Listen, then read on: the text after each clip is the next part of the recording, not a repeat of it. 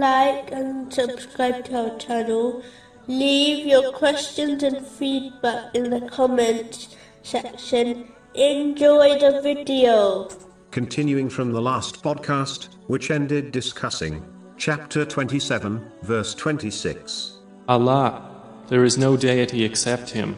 Specifically, it was discussing the meaning of the testification of Islam. The Holy Quran has warned Muslims that whoever commits sins is in reality worshipping the devil, as they have obeyed him over the obedience of Allah, the Exalted. Chapter 36, verse 60. Did I not enjoin upon you, O children of Adam? The Muslims who reject their desires, the desires of others, and the commands of the devil, and instead only obey Allah, the Exalted, have truly taken Allah, the Exalted, as their God, without any partners. These Muslims have been granted the protection of Allah, the Exalted, in both worlds. These Muslims have practically actualized the testification, as they supported their verbal and internal claim with sincere actions according to the traditions of the Holy Prophet Muhammad, peace and blessings be upon him. When one acts according to his traditions,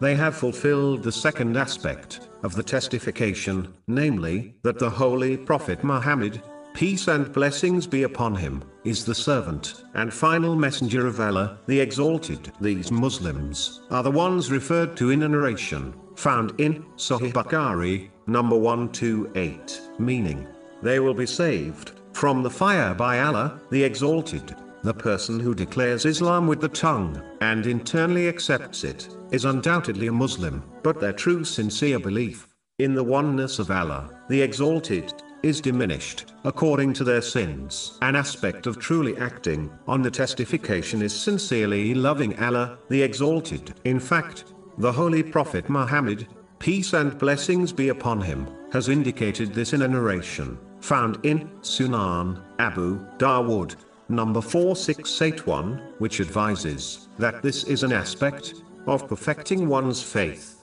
This is when one loves what Allah, the Exalted, loves, and hates what he hates, as this was the characteristic of the Holy Prophet Muhammad, peace and blessings be upon him. According to a narration found in Sunan Ibn Majah, number 2333, Muslims have been commanded to follow him. Chapter 3, verse 31. Say, O Muhammad, if you should love Allah, then follow me. So Allah will love you and forgive you your sins.